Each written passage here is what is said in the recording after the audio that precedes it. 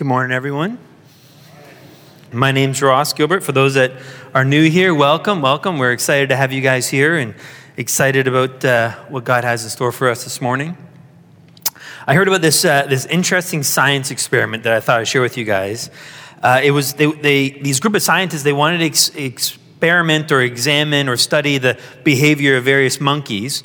And so what they decided to do is they put these 5 monkeys in this large cage, and each monkey had a shock collar on the monkey, on himself. And what the scientists would do is they would then lower a banana into this cage of monkeys. Now you have to understand, as a monkey, your whole worldview, everything that matters for you is probably all wrapped up in a banana. I mean, for them, the answer to life is probably banana, right? So that's all they're excited about and everything they're worried about. And so they would lower this banana into the cage, and then it was just basically a race.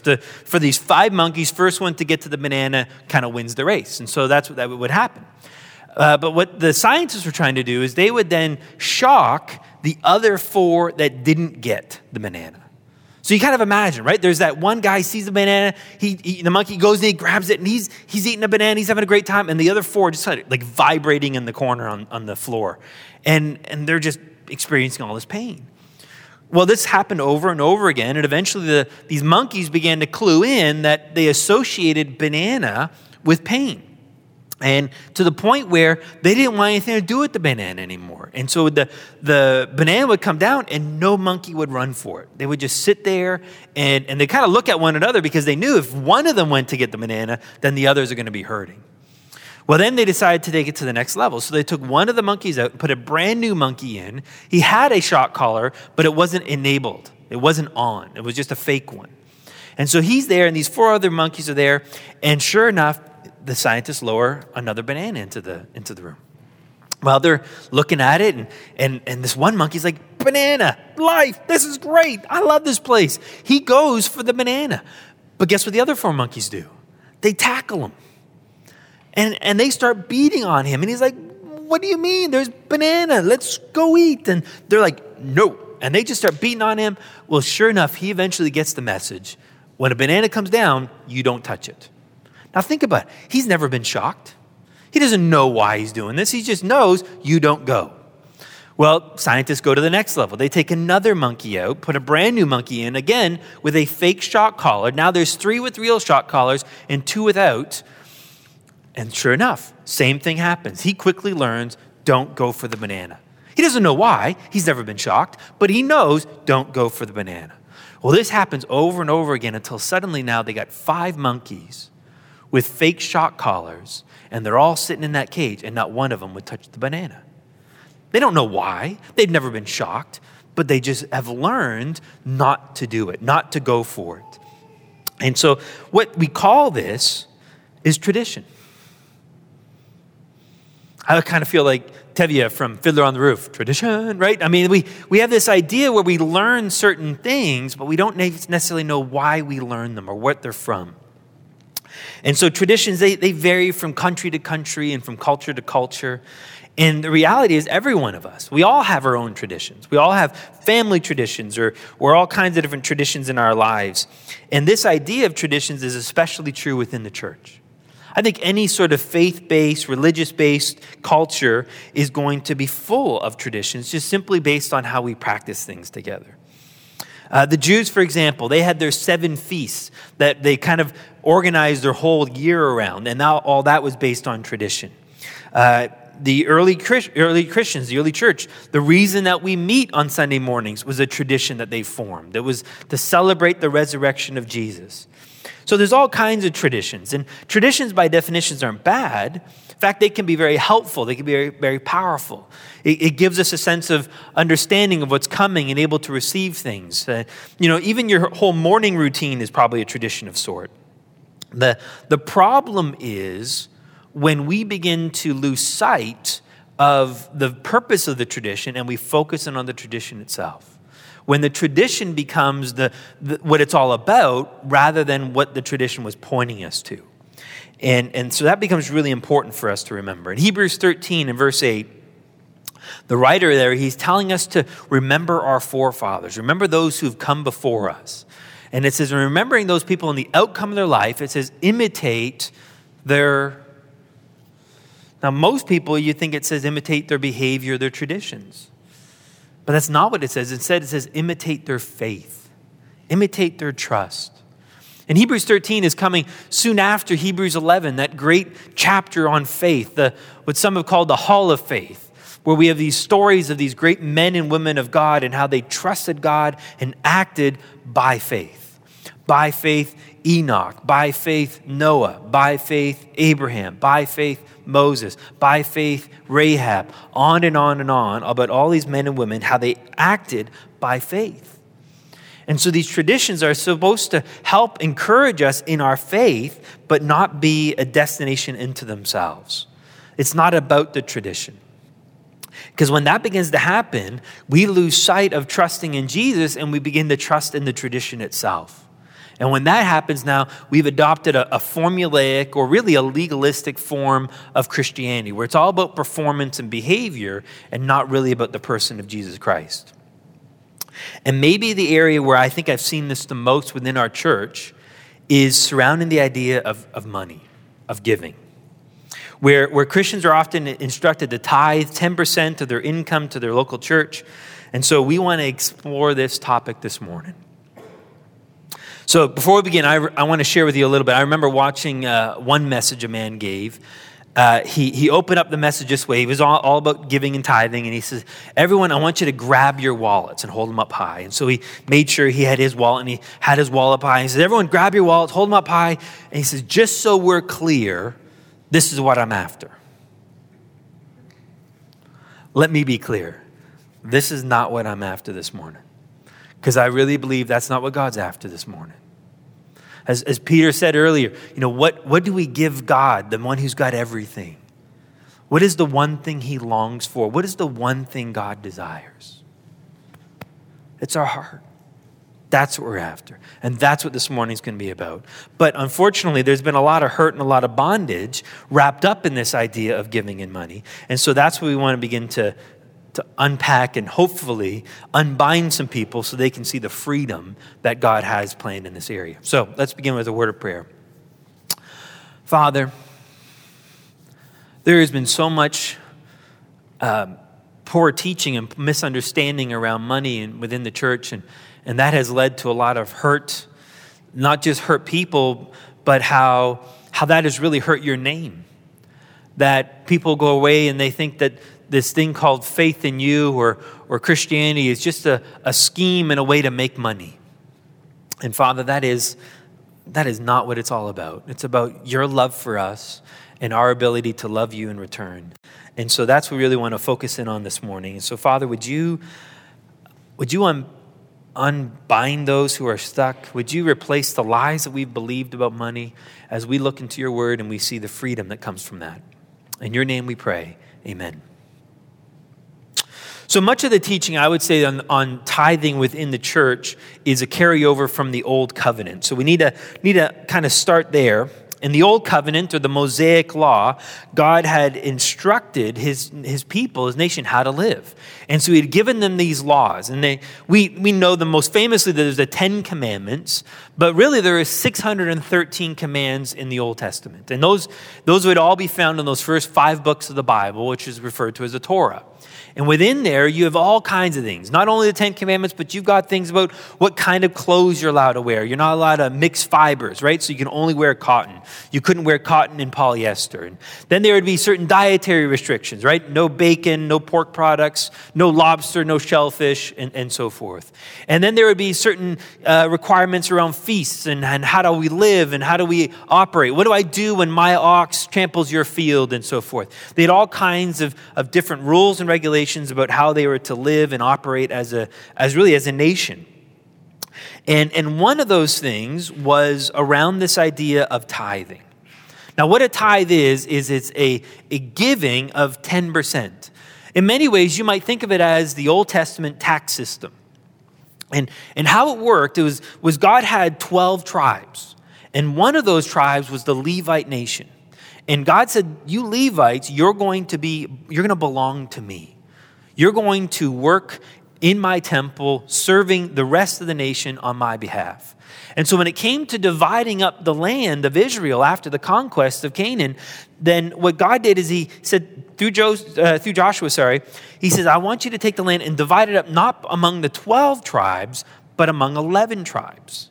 And so you can imagine being a Levite there, maybe the head of the Levites, and you show up one day and like, this is the day we're going to find out what land we get. You know, are we in the mountains? Do we have some oceanfront or beachfront property? Do we have the lush green valley? Where are we going to get? And one by one, all the tribes are getting the land, and you're watching the map, and you're like, that section's gone, and that section's gone, and that section's gone. And by the end, you're like, we got nothing. Joshua, I think there's been a mistake. I mean, you must check your books again. We've been left out of the will. I mean, clearly there's a mistake. But that wasn't the mistake at all. What happened was God says, I'm not going to give you any land because that's really going to distract you. Because if you have land, you have to look after the land. I want you to serve me and the rest of the people in the temple. And so what he said to in Numbers 18, the Lord said to Aaron, you shall have no inheritance in their land, nor own any portion among them. I am your portion and your inheritance among the sons of Israel. To the sons of Levi, behold, I've given all the tithe, so all that's coming in, all the tithe in Israel for an inheritance, in return for their service, which they perform, the service of the tent of meeting. And so what happened was that they would bring 1/10 of their crops, of their of the animals, the livestock maybe, of anything they had. They would bring that to the temple, and the temple would then use that as kind of to cover their operating expenses.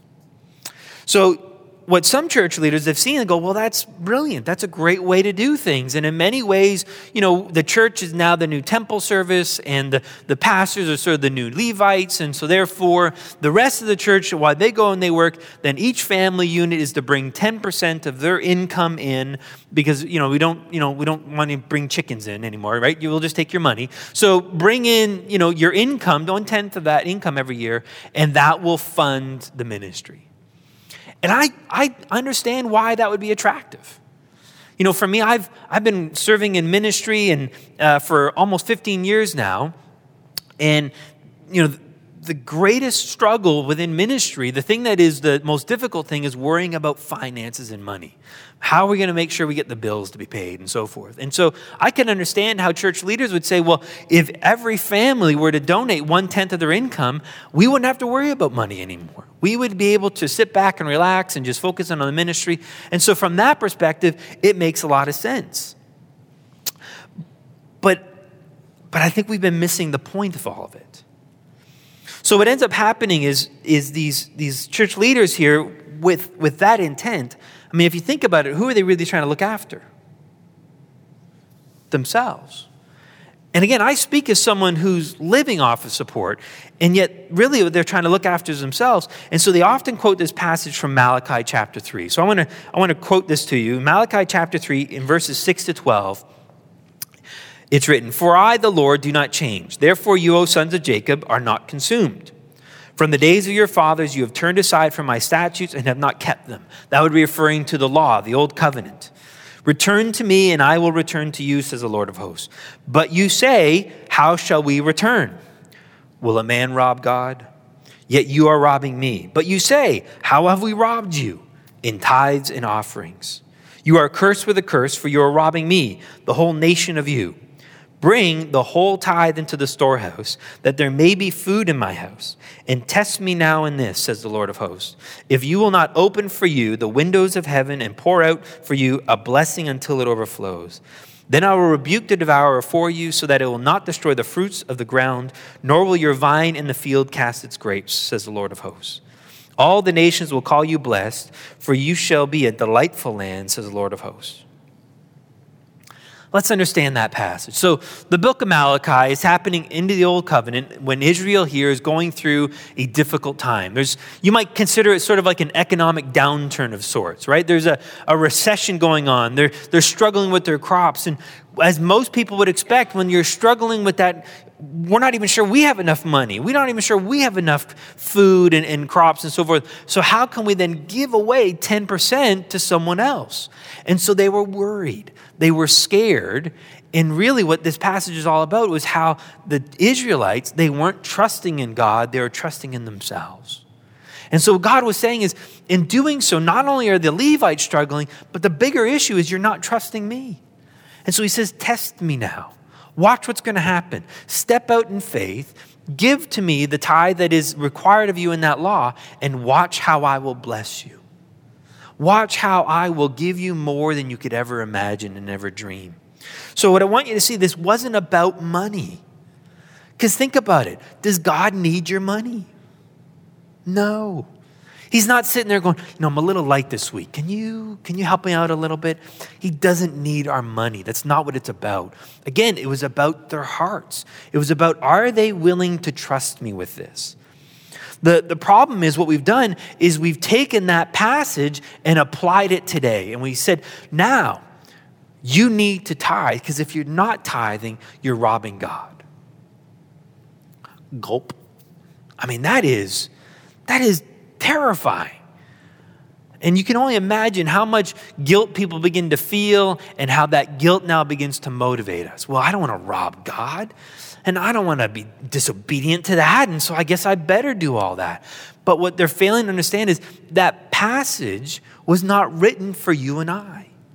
That passage was written to the Israelites who were operating under a whole different covenant, under the old covenant. But you and I no longer live under that old covenant. We live under a new covenant.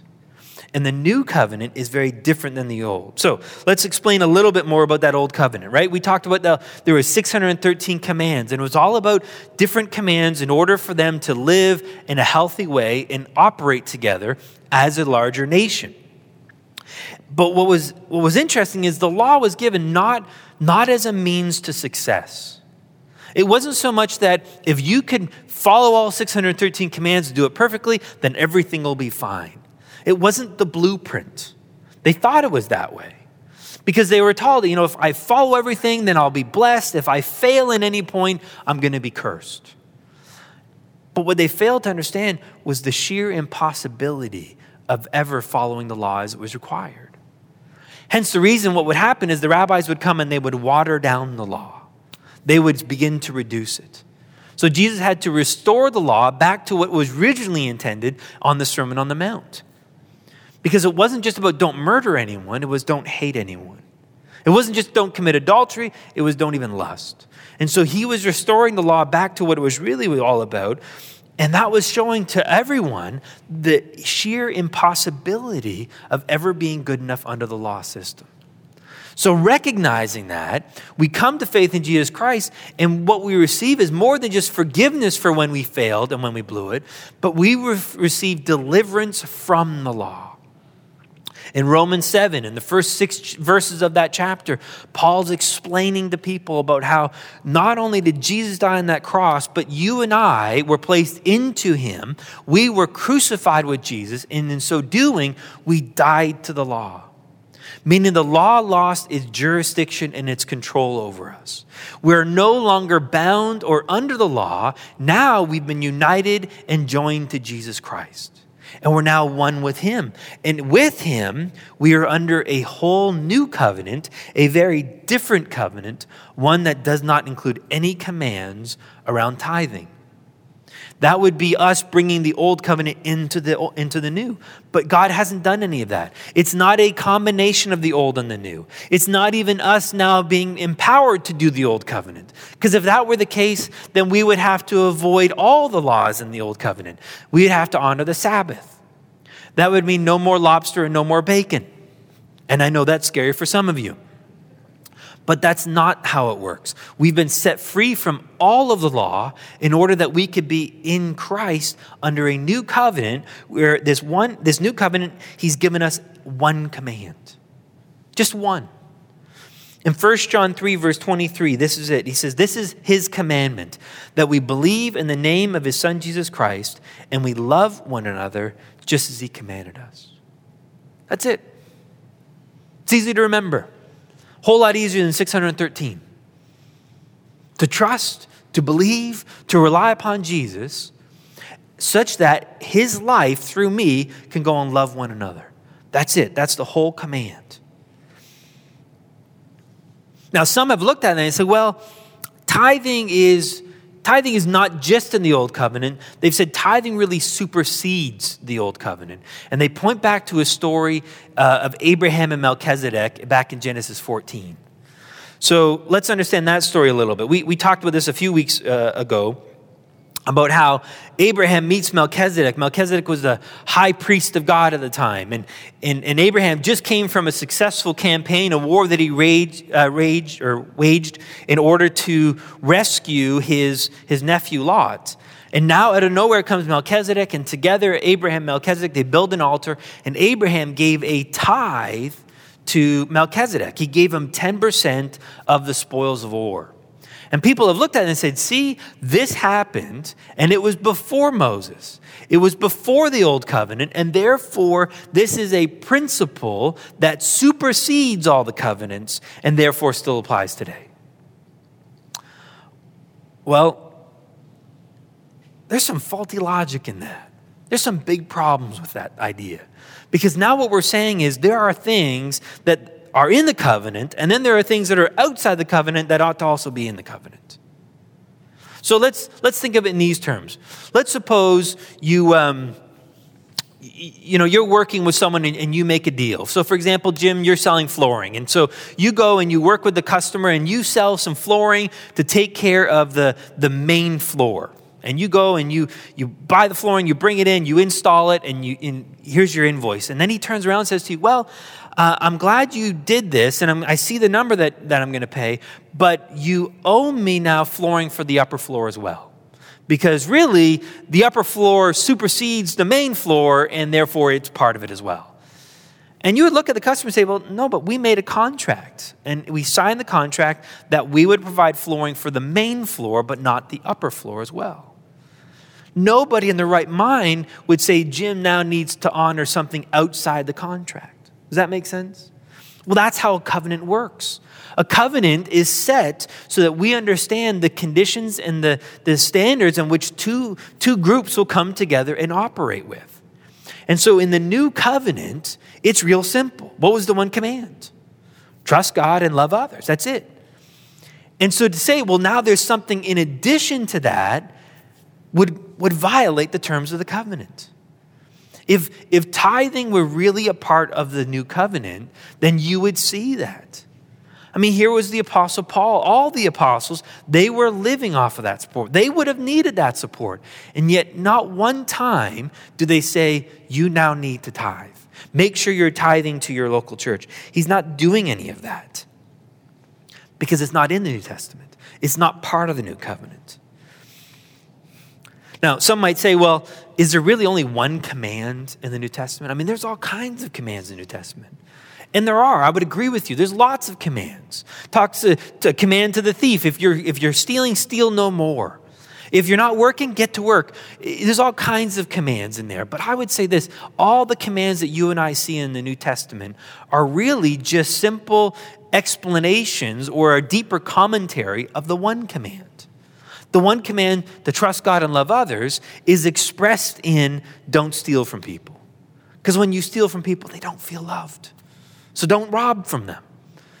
The idea of working hard because it's healthy. Why? Because if you're not working hard, you're taking advantage of other people and they don't feel loved.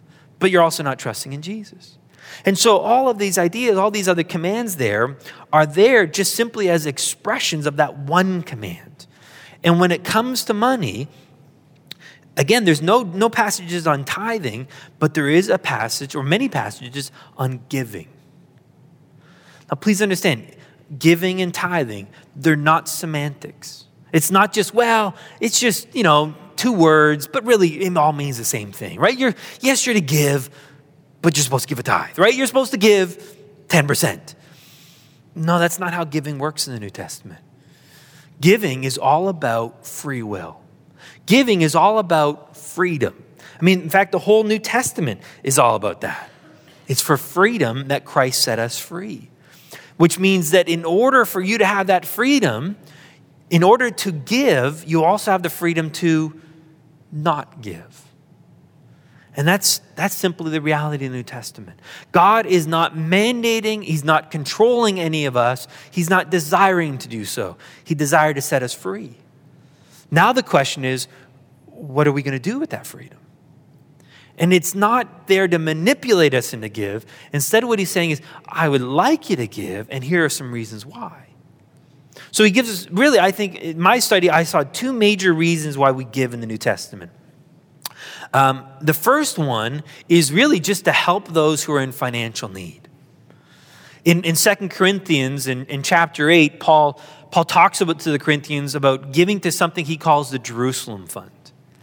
You have to kind of place yourself in the Middle East in the first century and these Jews becoming new Christians, what that would have meant for their life. Because, for them to name the name of Jesus, for them to place their faith in Jesus, that came with a giant cost. Their families sometimes would kick them out of their home. People would stop doing business with them. I'm not going to buy your grain. I'm not going to buy your livestock, or I'm not going to buy the cloths that you're weaving and so forth. I'm not buying from you anymore. So their customer base would have plummeted. Then there's other people who wouldn't even sell to them in the first place. So they would have to spend extra high amounts of money just to get the simple things in life. So these Jewish Christians in Jerusalem were really struggling. They really had no source of income. And so what Paul would do is he went around all the churches in Corinth and Galatia and Philippi and Thessalonica, and he was collecting money from these groups here that wouldn't face the same level of persecution because they grew up in Gentile cities. And so therefore, it was easier for them to continue on with business and so forth. He would take money from these Gentile communities, essentially, and bring it into Jerusalem to look after the Jews. And so really, one reason to give was to help those who are less fortunate than you are.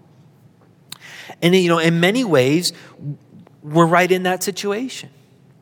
I mean, you think about how fortunate we are to live in this country. I always think it's funny when I see on the news how people talk about railing against the 1%, on their iPhones and stuff, right? They're just railing against the 1% of, really going against the billionaires. And I understand that because they're thinking, well, why is it fair that they have all that money? I want a piece of that. But if you think about it, if you live in Canada, you're likely part of the 1% of the world. I mean, if you have a car, you are far apart from the rest of the world. You're extremely wealthy, extremely well off. And so we are incredibly blessed in this country. And so what we do is we have the opportunity now to go and help and support others. Whether that be through Compassion International, or whether it be through World Vision, or whether it be merely helping the people who are living on the street, helping the less fortunate, the people who didn't have the same financial advantages as we are. We get to do that. There isn't an obligation. You don't have to do that. You get to do that. But it may not even be just someone who is less financially well off than you. It might be helping out a family member. It might be helping a friend. It's just we get the opportunity to give. And please understand, there is way more to give than just money. You can give your time. And that time could be, maybe you're helping out on one of the teams here at the church, or maybe you're helping out at a soup kitchen, or maybe you're helping out at some local charity where you're just donating your time. Maybe you give a hug. It's amazing how rich and beneficial a simple hug can be. Or maybe that really rare gift, a listening ear. Not an ear trying to fix, not an ear trying to give advice so that the problem goes away, but a listening ear that says, I love you more than I love my own comfort. I'm willing to just listen to your problem and love on you. Because really what you get to give is you get to give your heart. And again, I said it earlier and I'm going to say it again, here at New Life, that's what we're after. We're not after your money, we're after your hearts. Because we believe that's what God's after. Because in having your heart, in opening your heart to us, we can then give our heart to you. And we get to experience community as a group. Not for the sole purpose of community, but because within that context of community, now we get to experience Jesus from one another. I get to experience Jesus in Marco. And Marco gets to experience Jesus in me. And so we get to experience that. And so we can't do that unless we give. And what's beautiful about that is I'm not looking for you to tithe your heart. I don't want 10% of your heart because I don't think God wants 10% of your heart. I think God wants your heart, or your whole heart. So the first reason we give is we give so we can help those who are in need financially or really in anything. Maybe it's a meal even, right? There's all kinds of ways for us to give to one another. But the other reason to give that Scripture talks about is giving to those who teach us the Word of God. And so in Galatians chapter 6 and verse 6, Paul writes this: "The one who is taught the Word is to share all good things with the one who teaches him." And then in 1 Corinthians 9, 11 to 14, he says, "If we sowed spiritual things in you, is it too much if we reap material things from you? If others share the right over you, do we not more? Nevertheless, we did not use this right, but we endure all things so that we will cause no hindrance to the gospel of Christ. Do you not know that those who perform sacred services eat the food of the temple? And those who attend regularly at the altar have their share from the altar.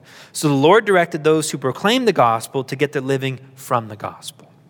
So the Scripture does tell us and teach us that we are to share material wealth, share finances with those who go and teach the Word of God. And the reason for that is that God has selected some who are going to teach the Word of God. He set them aside so that they wouldn't have to focus their time and energy on a regular job, such as building houses or laying asphalt or whatever it is. They wouldn't have to spend that time on that. Instead, they could spend their time in Father's Word, studying it, preparing, so that they can then go and minister to other people. That's all it was about. And so it wasn't for them to get rich. It was just so that they could focus on that. That's it. And so here at New Life, we've got bills to pay. As Jeremy said, we're renting the facility here. You can see the equipment we have up here. And so if you want to be a part of that, then you can help support us so that in giving, we can continue on what we're doing here. Because if we're not here, then I guess we have to do it outside in the parking lot. And that's not so bad in the summertime, but not so great in February. And that's all it's about. But again, it's all about freedom. You get to give, not have to give. That's the one big thing I want you to understand. The freedom in giving. But in doing so, in giving, there's incredible benefits. In giving, God will send you his latest CD from his sermon that he just preached. You see that all the time, right? If you give for that monthly donation, we'll send you this book. We'll send you his nice ornament, right? We'll send you something. That's not the kind of reward that I think God has for us. He's got something way better. So Paul, he's writing to the Philippians, and the Philippians had just given him this incredible gift. And so he says to them in Philippians 4, verses 10 to 17, "But I rejoiced in the Lord greatly that now at last you revived your concern for me. Indeed, you were concerned before, but you lacked opportunity." So he's saying here, you wanted to give earlier, but you weren't able to. And he doesn't correct them. He doesn't condemn them. He doesn't chide them. He's like, you wanted to, but you couldn't, and that was okay. "Not that I speak from want, for I have learned to be content in whatever circumstances I am. I know how to get along with humble means, and I also know how to live in prosperity. In every circumstance, I've learned the secret of being filled and going hungry, both of having abundance and suffering need." Again, Paul's saying, I didn't need your money. It's not what I was after. I was okay, and I've learned how to get through rich times and poor times. Why? Because what was the secret? What was the secret Paul learned? It's that famous verse 13, "I can do all things through him who strengthens me." The reason I don't need your money is because Jesus looks after me. He provides my needs. He cares for me. So it's not give me your money because I need your money. Look what he says. "Nevertheless, you have done well to share with me in my affliction. You yourselves also know, Philippians, that at the first preaching of the gospel, after I left Macedonia, no church shared with me in the matter of giving and receiving, but you alone. For even in Thessalonica, you sent a gift more than once for my needs." Again, he wasn't demanding money from these churches, but these people, they were willing to give, to benefit. But look what he says. "Not that I seek the gift itself." I'm not after your money. That's not what I'm after. But I seek for the profit which increases to your account. See, here's the thing. Every time you give to a ministry, to New Life, to another church, wherever you give, every time you give, you are participating in the work, in the ministry that's happening there. So for the last almost 15 years, I have been working out at Crossways to Life, and I've been doing counseling there, and I live off of the support there. We have a small, donation that people will give for the counseling, not nearly enough to cover our bills. So others have come and they've given to support the ministry. And what's beautiful about it is whether they realize it or not, they benefit in the reward in helping all these people. Maybe they don't see it right now, but on the other side of eternity, they're going to discover the impact that they had in changing all those lives. That doesn't mean they never sat through one counseling session. They never led anyone to the Lord at Crossways, and yet they participated in all the work being done there. If you give at New Life, you are participating in the work that's happening here so that others may experience and know this grace of God in the community that it brings with them. And so that's really what we're doing. We're inviting you into being a part of something bigger than yourselves. That's why God is asking, do you want to be a part of what I'm doing? That's it. Freedom to give. And here's the thing, you get to give as much as you want. It's a free will, no obligation gift of any amount as Father leads. So the question is, well, how much is enough? That's really the question that people always come back to. Well, shouldn't I just 10%? Isn't that a great way to start? Because it sort of gives me a check mark, right? I gave 10%, so therefore it's okay. And is it 10% net or 10% gross? I don't know. I'll just pick one. And we're just looking for that mark that says, I'm doing okay. God, will you love me? And I'd say this.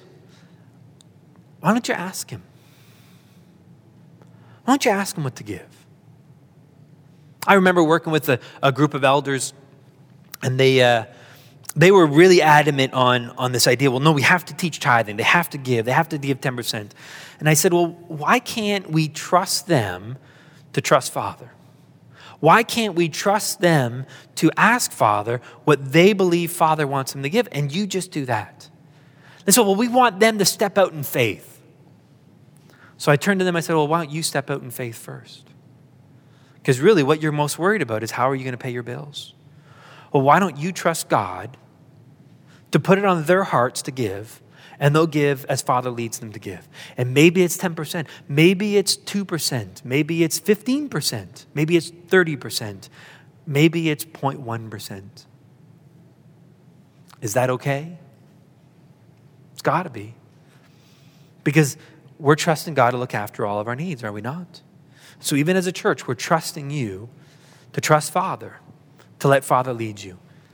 And so there's no amount, there's no number. It really is a free will gift. There's no tithing here. We do not want a tithe because a tithe is mandatory. Instead, we want you to give and give from the heart. Let me close with this last passage here. In 2 Corinthians chapter 9, verses 7 to 12, Paul says this. And this is really what my commission to you would be. Each one must do just as he has purposed in his heart, not grudgingly or under compulsion, for God loves a cheerful giver. And God is able to make all grace abound to you, so that always having all sufficiency in everything, you may have abundance for every good deed. As it is written, he scattered abroad, he gave to the poor, his righteousness endures forever. Now he who supplies seed to the sower and bread for food will supply and multiply your seed for sowing and increase the harvest of your righteousness. You will be enriched in everything for all liberality, which through us is producing thanksgiving to God. For the ministry of this service is not only fully supplying the needs of the saints, but is also overflowing through many thanksgiving to God. You're free. Free to give as Father leads you. Heavenly Father, we are amazed and and overwhelmed by the trust and the freedom that you give to us. In many ways, it would be better if you did control us. If there were rules and boundaries that we were to operate under, because it would make us feel safer, but that's not what you wanted. And it's not better because really it would miss out on your life. Because rather than trusting you to bring all things to pass, we would just be doing it in our own strength. And apart from you, we can do nothing. And so, Father, you don't want our tithe. You don't even want our money. You want our hearts. And that may come as we give, as we support others and help others in need. But really, you simply want us to come to you, to talk with you and trust you, and then for you to give as you so purpose. So thank you, Father, for this freedom. In your name we pray. Amen.